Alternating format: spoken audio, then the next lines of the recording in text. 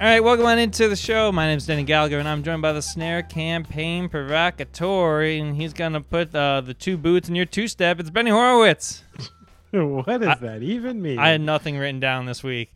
I'm sorry, I'm not familiar with Midwest Mosey talk. I think that's what I just got there. Denny, guess what I just stumbled across? A story that scientists, science, which I've been exploring a lot the last couple of days because yesterday I interviewed an old friend who designed and built the Mars rovers that are currently on Mars. That's really cool. So I have been in the space of science, and they have successfully completed something called imagined writing. They took a man who had, taken a fall in his garage a few years back, who's now quadriplegic, who decided to take part in a study, putting a sensor into his brain. And after a while of them recognizing the patterns in his brain, he can think about which letters and which words he would like to write, and it is written for him. So we have gotten to this point where we can do imagined writing. How cool is that? I just thought that imagined writing was every single paper I wrote in college, but hey, I guess there's actual science here. So. Are you saying you spent a lot of money on college and didn't get anything out of it, Denny? Dude, no, I got a lot out of it. I got my entire career out of it, if I'm being completely real. Like, I wish I could be one of those people that was like, fuck education, but like, Marquette did great things for me. I got a lot of cool experiences out of college that weren't drinking related. Your boy even got 10 minutes for the Nuggets the other day. And the other guy is, getting 5 points a game for Golden State, Juan Toscano Anderson. Ah, that's right. Dude. He just got signed to a new deal today. Yeah. Look at that. Man, I think I'm kind of entitled to some of that money given how many group projects I bailed that guy out of. So I think, listen, I'm not asking for a lot, but just slip me a couple thou. I'm good. That's a strange request, Eddie. I mean, I'm sure through your vast Rolodex and connections through Sirius, you could probably get an email over to Juan Toscano somehow, and maybe ask and see what happens. Why don't you give Juan an email and see what he says when you try to embezzle $5,000 out of him? The last time I got an email from the Warriors PR staff, it was to take a social media post down a couple years ago in the height of the Splash Brothers. So I think I'm kind of barred from the Bay Area for a little bit. What was the post? It was, friend of the show, Amino Hassan, going in on probably Draymond Green. I think that's what. Yeah. Okay. But Benny, do you want a Doge update, a Dogecoin update? And no, I'm not talking about the dog that I've been taking care of this weekend. Elon, our boy, soon to be Tune Up podcast guest. Fuck next week. Me this weekend, and not in like a intimate, like sexual chocolate kind of way. No. In like all he needed to do on Saturday Night Live. So we talked about last week how Elon was hosting SNL. It was supposed to be this great thing. Dogecoin was going to go to the moon. $1. Instead, your man comes out and is like, no, it's just a scam. Yeah. Plummets. See you later. Yeah. Should have sold at 70 cents. Could have made a couple bills. But, hey, that's why I need the Juan Toscano Anderson money to offset my Dogecoin losses. I think something I think like Elon went to New York this time to do SNL, and maybe he got sucked into a couple meetings with like Illuminati power brokers or something, the keepers of the old guard, because he sank cryptocurrency within like 2 days. Amazing. And Tesla is separating themselves from Bitcoin today, noting the environmental impact. I even went into crypto in about the safest way you can go into crypto, and it's still tanking. So I think, I don't know, it might be hanging on the edge. I hate to report to my progressive friends that cryptocurrency is hanging in the balance right now. I'm really confused about this environmental impact thing. It's like, this is all digital. I get you have to quote unquote mine. I just thought like the mining for Bitcoin was like a bit, so to speak. Like, I mean, yeah, that part of it, I think you would need an engineer or computer analyst to really describe to us. But yeah, apparently these Bitcoins are created out of a giant mathematical equation using mining that just takes a whole lot of electricity to do. So, this is where, being the type of person I am, I got to throw my hands up and listen to people smarter than me who are telling me that this is a problem. So it sounds like a problem. Well, Benny, it's not a problem. What's that? This day in music history. Let's get into it.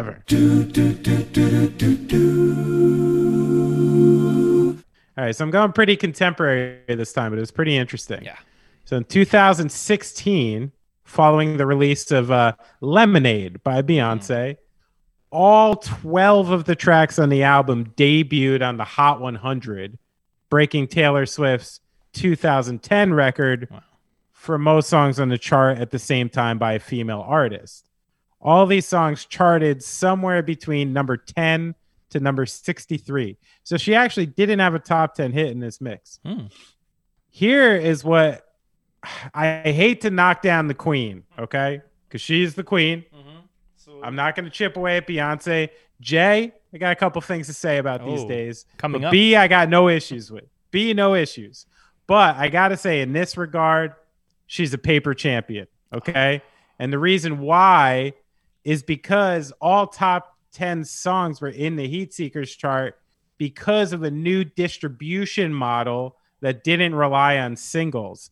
The chart now factored in digital downloads and streaming, so any song can land on the charts regardless of whether or not it's deemed a single. This is a stark contrast to the way it used to be, where you had to be dubbed a single to be considered for the top 100 Heat Seekers chart. So Taylor Swift was the last one to appear that many times without all of her songs appearing as singles. And Beyonce happened to be the first megastar who used the new analytics here to her advantage. But I also don't think she was the one trying to wear the crown about this. I'm sure it was everyone else. Again, no disrespect to B, Queen B. I got no issues with you. But in this regard, you're a paper champion. So what you're saying to me is Beyonce is the Russell Westbrook of music. I mean, in this regard, sure. Yeah, sure. Okay, yeah, this record means nothing. Yeah. Big ups to Russ, though. I never thought that Oscar Robinson record was going to come down. So no. Shout out to him. Don't get me started on. We could do a podcast on Russell Westbrook. A whole one. Coming up next season. No, just kidding.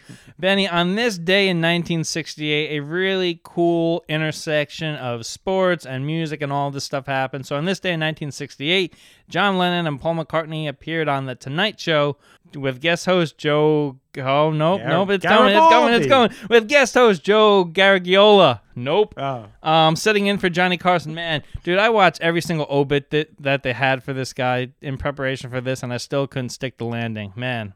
The conversation included some light banter about meditation in 1968, the forming of Apple Corps, and songwriting. Now, I love this because, our guy Joe here grew up with Yogi Berra in St. Louis. Wow. That's pretty cool. Wow. And it's kind of the original Michael Strahan, like everything Michael Strahan's doing with going from being an athlete into hosting a prominent morning show. I mean, the guy even got up to the Tonight Show, which is pretty crazy. I don't think you'd ever really see that happen now, right. Especially a baseball player. Baseball player being that culturally transcendent. So yeah, just a unbelievable cross section here. So 1968, the cross section of sports, music, and culture at 30 Rockefeller Center. Now the closest thing we have is like the JJ Redick podcast.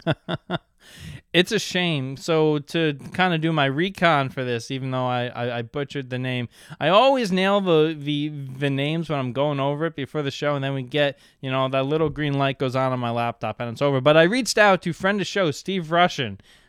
He was telling me just an unbelievable guy. Big ups this day, 1968. All right, Benny, you brought up Jay-Z before. That brings us to our first headline today. The Rock and Roll Hall of Fame has announced its list of 2021 inductees. Drum roll, please. Going into Cleveland, Ohio, we have the Foo Fighters, Jay-Z, Miss Better Than All the Rest, Tina Turner. They're all included. And then, Benny, this is when we get to my favorite part. I have been a champion of this woman. Straight out the womb, I was a champion of this woman. She's doing everybody proud. The tapestry queen herself, Carole King, going into the hall. This is big for you. Oh, this is so big. Honestly, I may go to this just to be like, Carole, I know you had a Broadway show before I hopped on your bandwagon, but I really think the tuna pushed you over the edge. Going in, the Go-Go's are going in, and Tom Rundgren. So all in the performer categories. And then we have a few other honorees.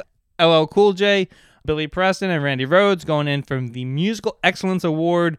Kraftwerk, Gil Scott-Heron, and Charlie Patton will each be awarded Early Influence Awards. So shout out to all of this. The ceremony is going down on October 30th at the Rocket Mortgage Fieldhouse Arena in Cleveland, and I'm just happy that somebody not named LeBron will win something in Cleveland. It's interesting they threw in these Early Influence Awards. I feel like that is maybe them trying to combat, the legacy versus impact type of thing that the Hall of Fame struggles with, because they've had a hard time recognizing artists with short-lived careers or careers that never really hit the mainstream. But those two artists you just mentioned, like Gil Scott-Heron and Kraftwerk, for their scenes and for the musical direction that came after them, those are two wildly influential artists who people bit from and took from. And I mean, how many times have you heard someone say the revolution will not be televised? Right. Like half the time you hear upbeat electronica music, you could probably stem the roots back of it to Kraftwerk. Right. So I like that they're putting something in place now to give an avenue for a band that, or an artist that maybe didn't crack the mainstream quite as much. Congrats to your girl, Carole King. Excuse me, woman, Carole King, who you have been lauding the efforts of for most of this year. I think you had her all the way into the top 8, the Elite 8 in our poll about a year back. Elite 8. Who was also in consideration for that tournament? We had a deep conversation off air about Kraftwerk being considered. That's right. And Tina Turner, of course, no question. Put her in, cement it. The Go-Go's I like a lot because even though, maybe only one or two of their songs are something that is in the main narrative of rock and roll, they're one of those groups that was a huge cultural phenomenon to be female punks, like real female punks. And, what they did with their style and their attitude, like, they were culturally really defining. So I think they're super important.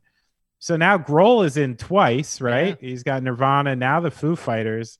I think it's funny. I didn't realize that Grohl was part of the committee to choose the artist. Oh, really? See, that's cheating. So now I gotta wonder if Tenacious D or something. He's like, yeah, Tenacious D's in now, so I could tie Eric Clapton for appearing in the Rock and Roll Hall of Fame 3 times.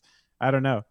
But I like that he's on. There was a cool quote from Dave Grohl where he said, I walk away from these meetings having learned something new, considering the voices. It's very diverse.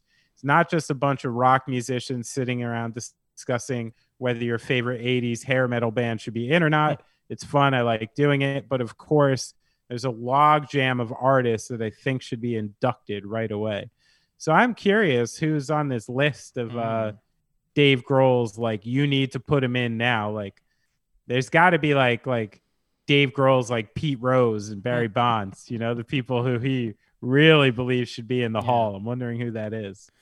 Who for you, I know that you don't believe in this kind of stuff, but who for you deserves to go in? I believe in it plenty. I think the Rock and Roll Hall of Fame has always suffered from the same thing, which is like, again, like body of work and this like long-standing impact, cultural impact is kind of just some old guard thinking. And I think they're going to suffer from those problems if they don't really take some steps. So I love the Rock and Roll Hall of Fame. I want to make that clear. I've been there like 4 or 5 times. Like if I'm in Cleveland and I have time off, You know, they let bands in for free as long as you can prove you're in a band.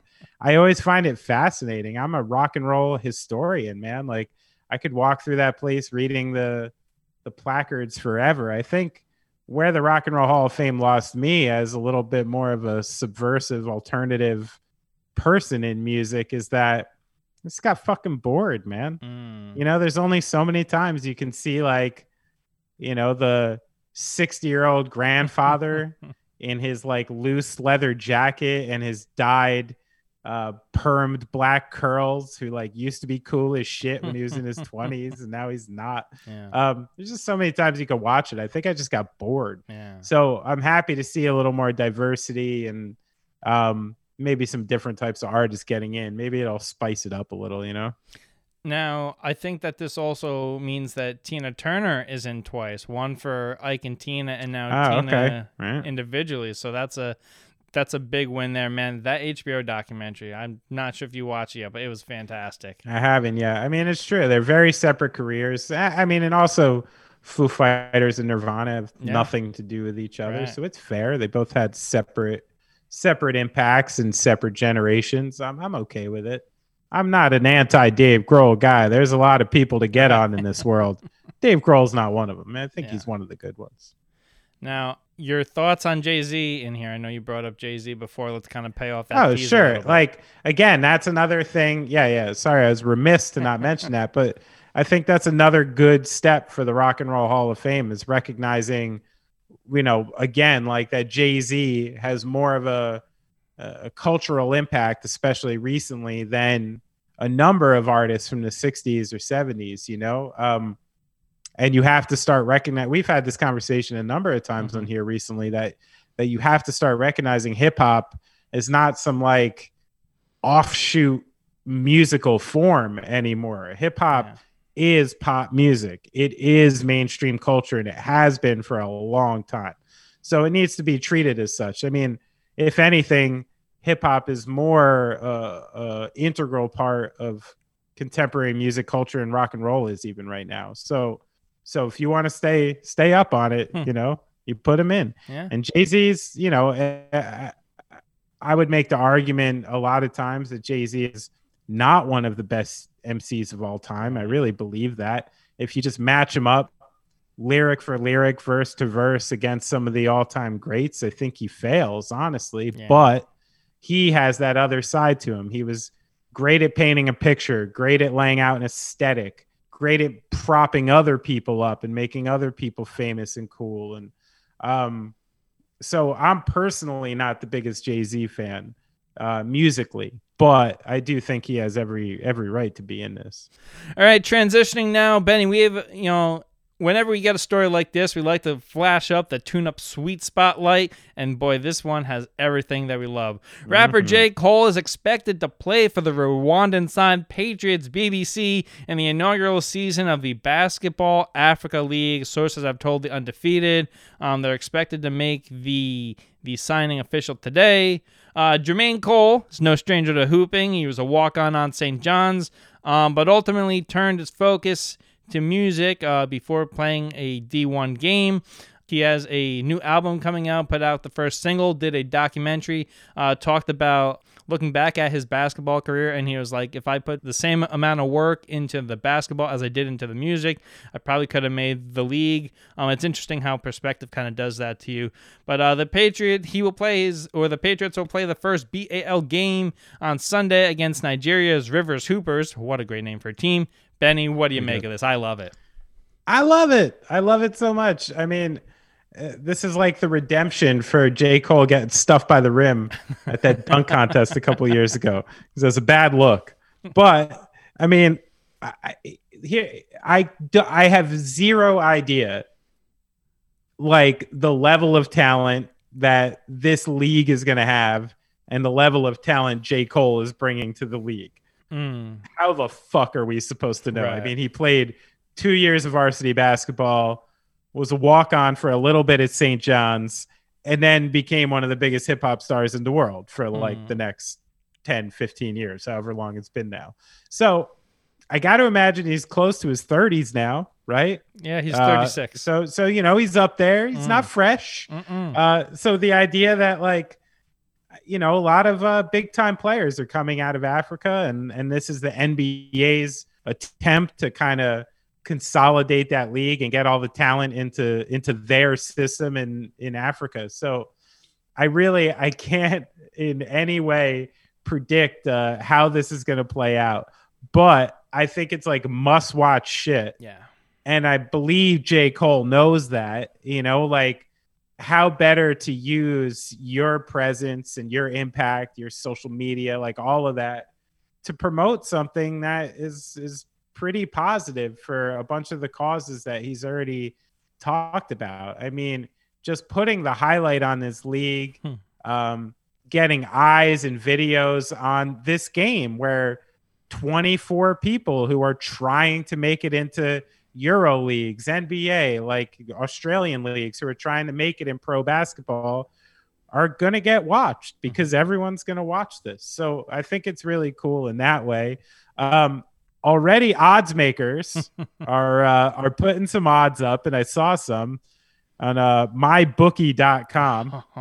So his points scored, he's 15.5 points. He's a minus 120. 13.5 points, a minus 140. And then for the game itself, Rwanda Patriot BBC is a minus 150. Nigeria River Hoopers are a plus 110. So the odds are not in J. Cole's favor right now, but I'm assuming mybookie.com knows about as much as fucking I do about how this is going to play out. And they're just guessing and making up lines to get people to throw money down. But it's interesting, and I think it's cool, and I can't wait to see how it plays out. I hope he's really good. Yeah, I'd have him for 10 points. Maybe not more than that. I mean, he's 30. He's going to get shots. Yeah. He's going to get shots. Yeah. You know that. But my question for this is, like, did someone present him, hey, the name of this team is BBC? And he was like, cool, where do I sign? He's like, I got to go to Africa? No, just kidding. You think he thought he was going to Maida Vale? Yeah. Okay. Maybe. We'll leave it there before I get myself in trouble. All right, Benny, let's turn the attention back stateside, NBA. Benny, we are in the last 3 games of the NBA season, and the Western Conference playoffs is tight. Woo. So tight. The Lakers trail the Blazers and the Mavs by a game. LeBron is coming back in the next couple days. The LeBron stands in the media. You know who you are. They're viewing the play-in tournament as a rev-up game for LeBron.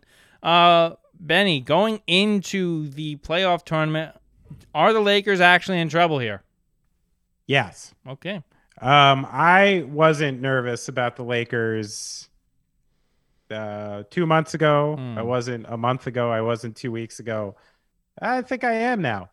And one of the reasons is, unlike the Nets, this is a two-headed monster. Mm-hmm. And this is a monster where if one of those heads gets cut off, it doesn't operate. And I'll never question Anthony Davis's talent, but because of historical precedents, do I think he plays every game of a championship run from the play-in game to the finals? No, I don't. And since, as I said, it's two-headed, this could be a big problem. That team is not getting over some of the class of the West without one of the two. They're not in a position where they can drop games in a 7-game series because they're not dominant enough to assuredly take certain games at home and stuff like that. You're dealing with some interesting stuff as far as the stadiums go, which I think is going to play out interesting. I mean, even if the Lakers make it past the play-in and make it past this and they go up against the Jazz in a full capacity stadium or nearly a full capacity stadium, and the Staples Center is only a couple thousand full, you actually have home court advantages again because of this bizarre season. So, I mean, they can still manage to get out of the playoff game, the play-in game. They have, Portland versus the Suns is tonight. Dallas has Toronto tomorrow. Those games are going to lay out exactly who's going to fall in that 5, 6, 7 kind of thing. So Lakers could still eke their way in, but even if they do, that is going to leave themselves in a first round matchup against either the Nuggets or the Clippers, who would be the 6-3 game. And, an unhealthy Lakers team, that's a tall order as well. Yeah. So I think I'm a little more concerned than I was, maybe a couple weeks ago.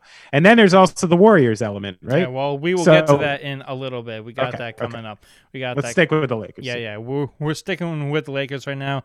And Benny, they need. So I was watching the game the other night, and it's been taking Andre Drummond like the first half to get into it. Third quarter, he's pretty good. But let's look at this by the math, right? So I think in order to kind of make a run and be the Lakers we expect, they're going to need damn near 40 from AD every night. They're going to need LeBron to get you like 20, like 30 and like 15. That gets you to in like the 75 range. Then I think on a really good night, Kuzma can get you in like the 15 to 20 range. You got Wes Matthews can give you like 13-ish. Horton Tucker's been pretty good for them. Nice player. But yeah, I think a lot of this hinges on like Drummond, and I hate to say it, I'm not exactly sure what's going on with Marc Gasol right now, but I feel like sometimes Frank Vogel is giving Drummond a little bit too long of a leash, and he's not giving Gasol. I mean, Gasol is a champion, and last night he got a DNP. There's no reason he should be sitting next to Costas Antetokounmpo on the bench, but yet here we are. So I think a lot of what we're going to see is in the early rounds, as LeBron kind of, he's like charging the jetpack for those, second and third round matchups. They're going to need a all hands on deck effort. Wes Matthews has had his moments. He hasn't exactly been shining like he did in Milwaukee, but he'll have a game or two. But yeah, Andre Drummond early, the X factor, and it's just taking him too long to get into games, especially, I mean, Steph could have 30 by the time Andre Drummond gets warmed up in a playoff game, and at that point, it's sayonara. I think you just highlighted the biggest problem, which is you just spent 2 minutes on the Lakers and had to say Andre Drummond like 7 times. Yeah. Like, if that's the X factor, do we remember where Andre Drummond came from about a month ago? He's been just expelled from every team he was on. The Grammy because Museum. Of apparently how useless he is on the court to actually helping a team win. Ate up all that money, and then so, like the fact that we're talking about that as the X factor, and Marc Gasol getting DNPs and obviously being upset about it because he came out a couple weeks ago and said so. Yeah, I don't understand what's happening there. I mean, I guess the logic would be, let's try to get Drummond instilled into this program prior to the playoffs. But the program isn't operating because LeBron hasn't been on the court. So I don't know what's happening there. And I think it's a highlight of the larger problem going on in LA. But all that being said, if they do manage even minimal health, and those two are playing, then everything we just said kind of doesn't matter. Yeah. Because they're still the best team in the West. So this is where, the determination on other people's health is hard to make and hard to aggregate on a podcast. Yeah. But to answer your original question, yes, I am concerned.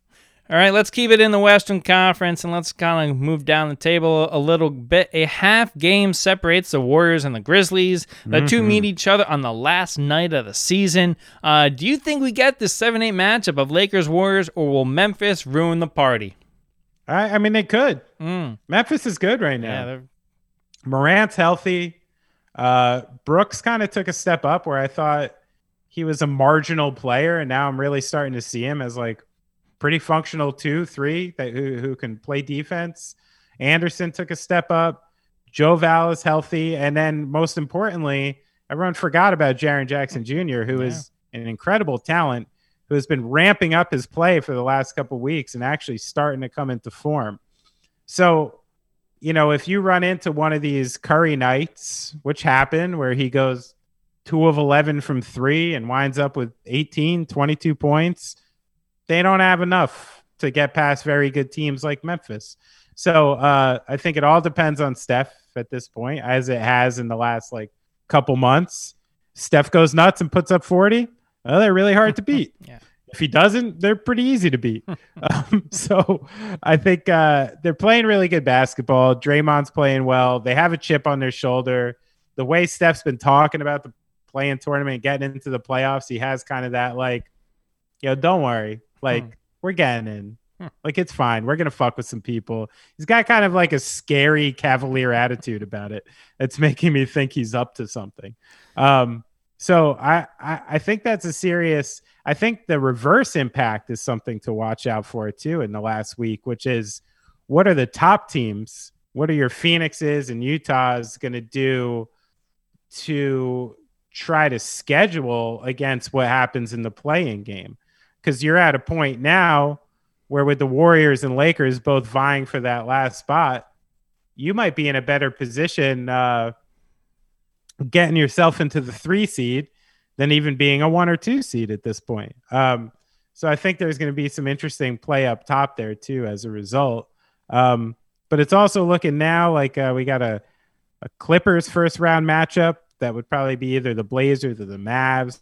Nuggets first round matchup with the Blazers or the Mavs. I think these are fun first rounds that are about to happen. Yeah, no, I think that, it was interesting because on Wednesday night, the Jazz lost to Portland, and I saw people tweeting, be like, oh, are they trying to fall back, dodging? I don't think if you're Utah, I think you're just going blinders straight ahead here. Yeah, probably should. But no, we got some interesting playoff matchups. As they become more clear, next week we'll probably dive into all of the matchups. And I think we may even have a play-in tournament by the time we record next week. So that's going to be very, very fun. All right, Benny, let's turn our attention to the Eastern Conference now. And on Wednesday night, the Boston Celtics continued their losing streak in Cleveland. No Kemba Walker. Jaylen Brown is done for the year. If the season ended today, they'd face either the Hornets or the Pacers in a playing game. A Pacers team who, don't look now, 2-game win streak, 5-5 in their last 10. But will the Celtics survive a play-in tournament? I mean, maybe. Yeah. But at this point, it's like, so the play-in tournament in the East is much different than the West, right? Because, I mean, I don't see any of these 4 teams being able to compete with one of the Nets, Sixers, or Bucks. Right. Any of this group, I think, is in trouble. So I'm a little less interested in the East play-in as a result. I want to see Beal come back and see if him and Westbrook can win 2 games and actually crack into the 7-8. That's just fun. I just want to see that for the fun of the league.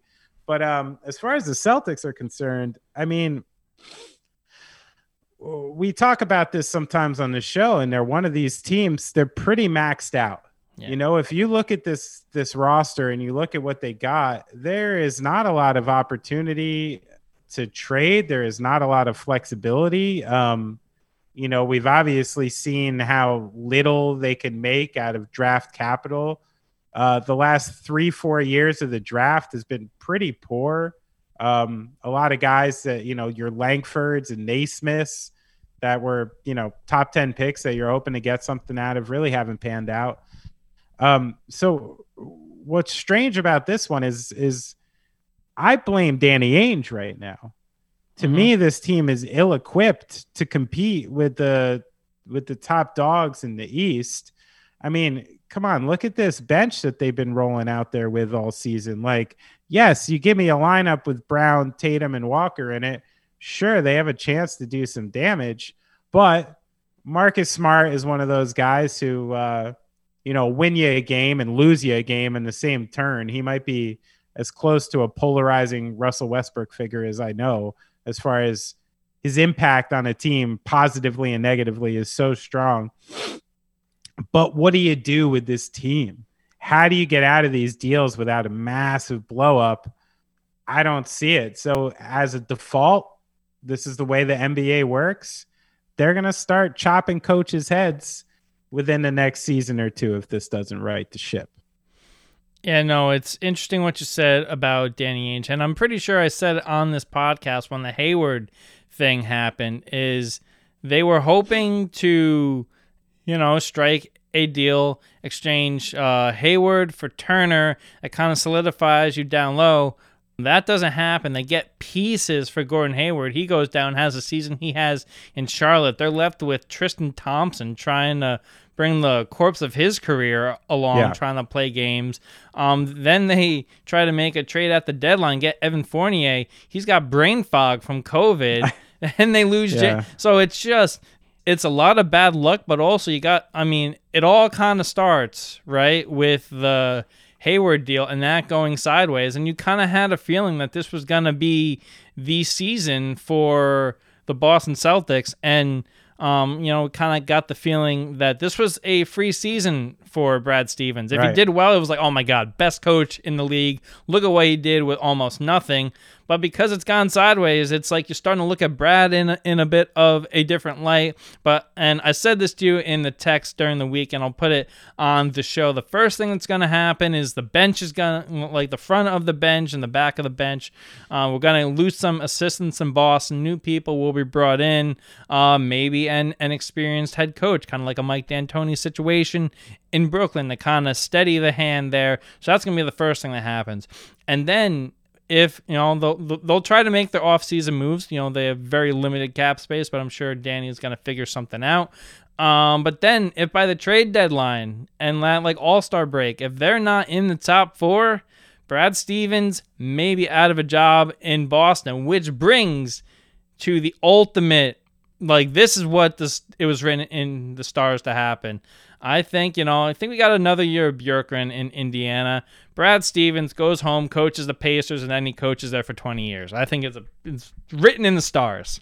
I mean, seems nice. But I mean, he's turning into one of those guys that you wonder, like, is he a little too much X's and O's and not enough player management? That could be a problem with a guy like him.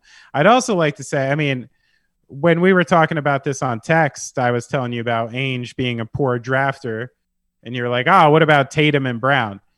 And this is where I'd contest this downfall happened even before Gordon Hayward. It started at Kyrie Irving.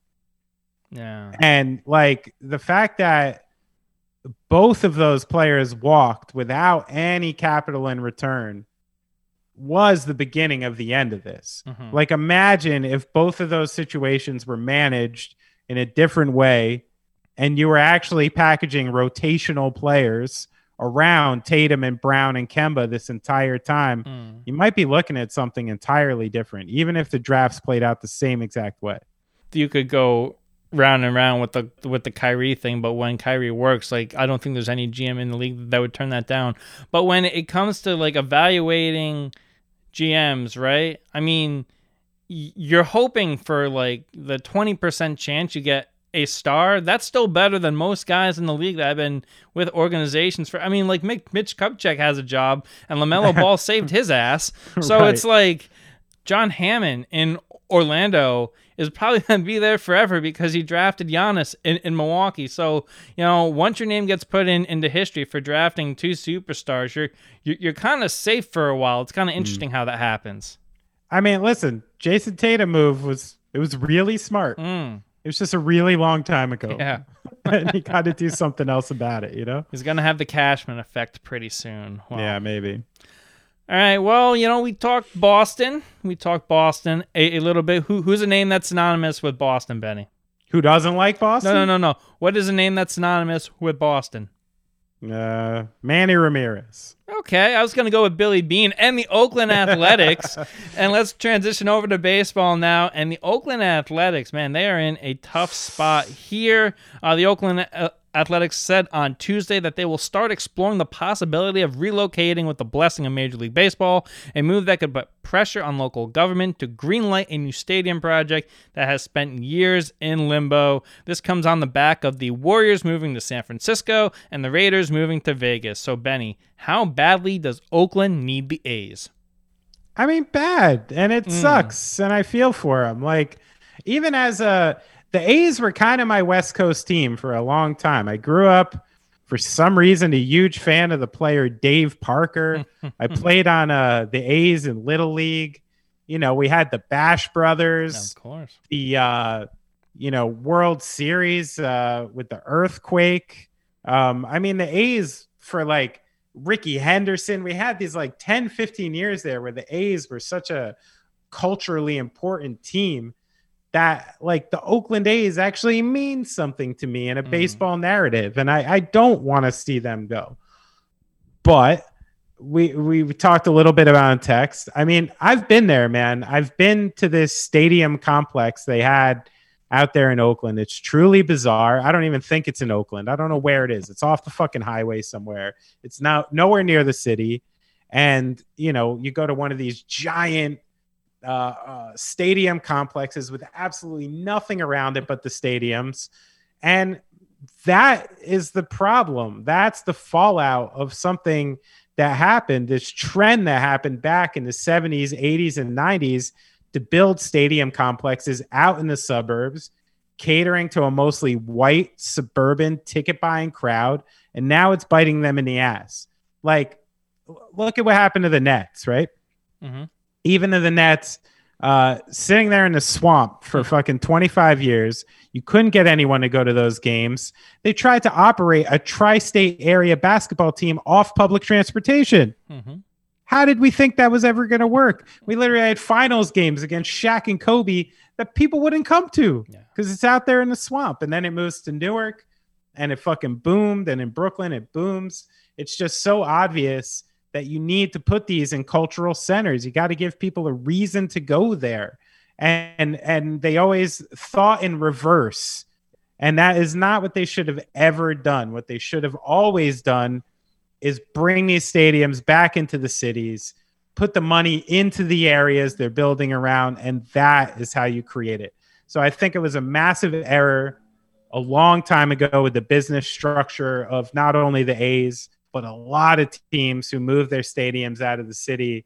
And this is the fallout of it, where good people and good fans in a good city are about to lose their team again because of the foolishness of the people on top. You were saying to me the other day that you played the Oakland Coliseum? Not the Coliseum. I played Oracle. Oh, damn. So I've been in that complex, you know, where I, you know, with the empty stadiums. Wait, so tell me all about how did that happen? It was a festival. It's like one of the big radio. I think it was one of the Bay Area radio stations. Was doing one of their like, I don't know, Christmasica, like fucking, you know, like things where you're usually mixed with pretty bizarre bands. I think that one was actually cool, if I recall.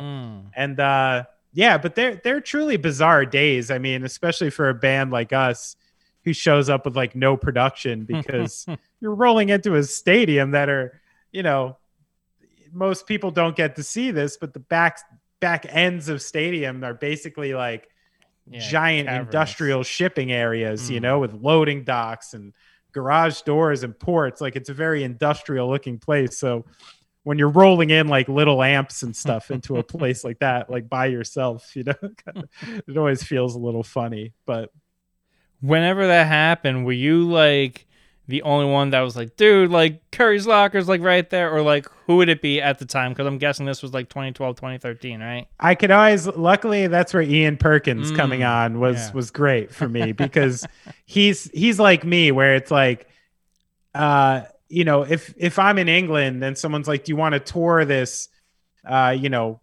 regulated B-level football team stadium? I'm like, yeah, like, of course, that's awesome. Let's go, you know, let's see.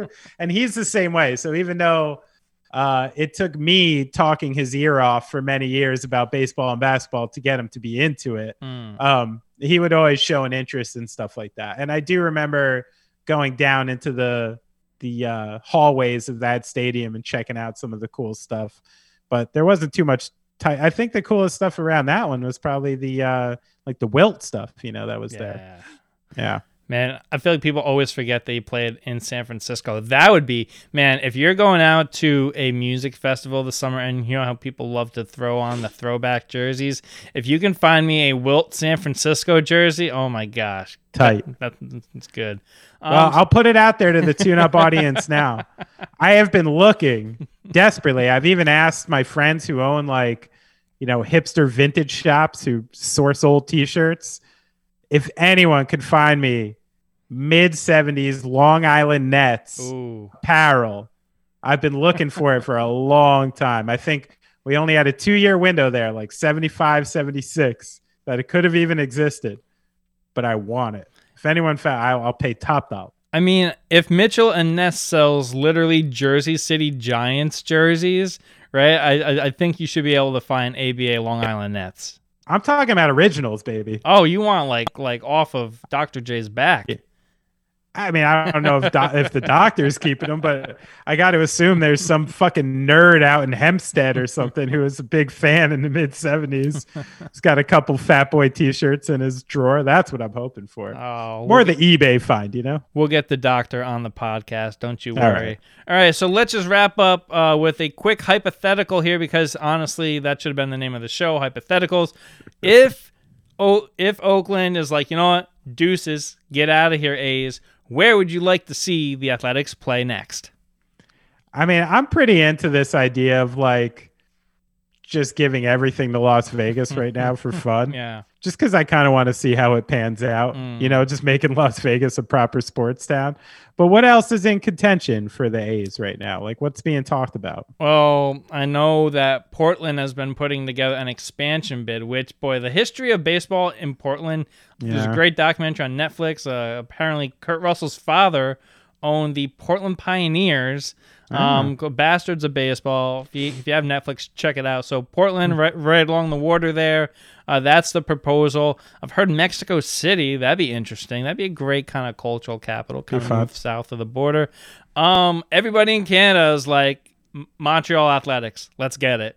But it's like, if you're going to put a team in Montreal, you got to bring back the Expos. Those unis and I mean, Pedro, Randy Johnson, all that stuff. There's too much history there to start. The stadium's still there, too. Yeah. They still use it. So, I mean, they do have a built-in park there. Yeah.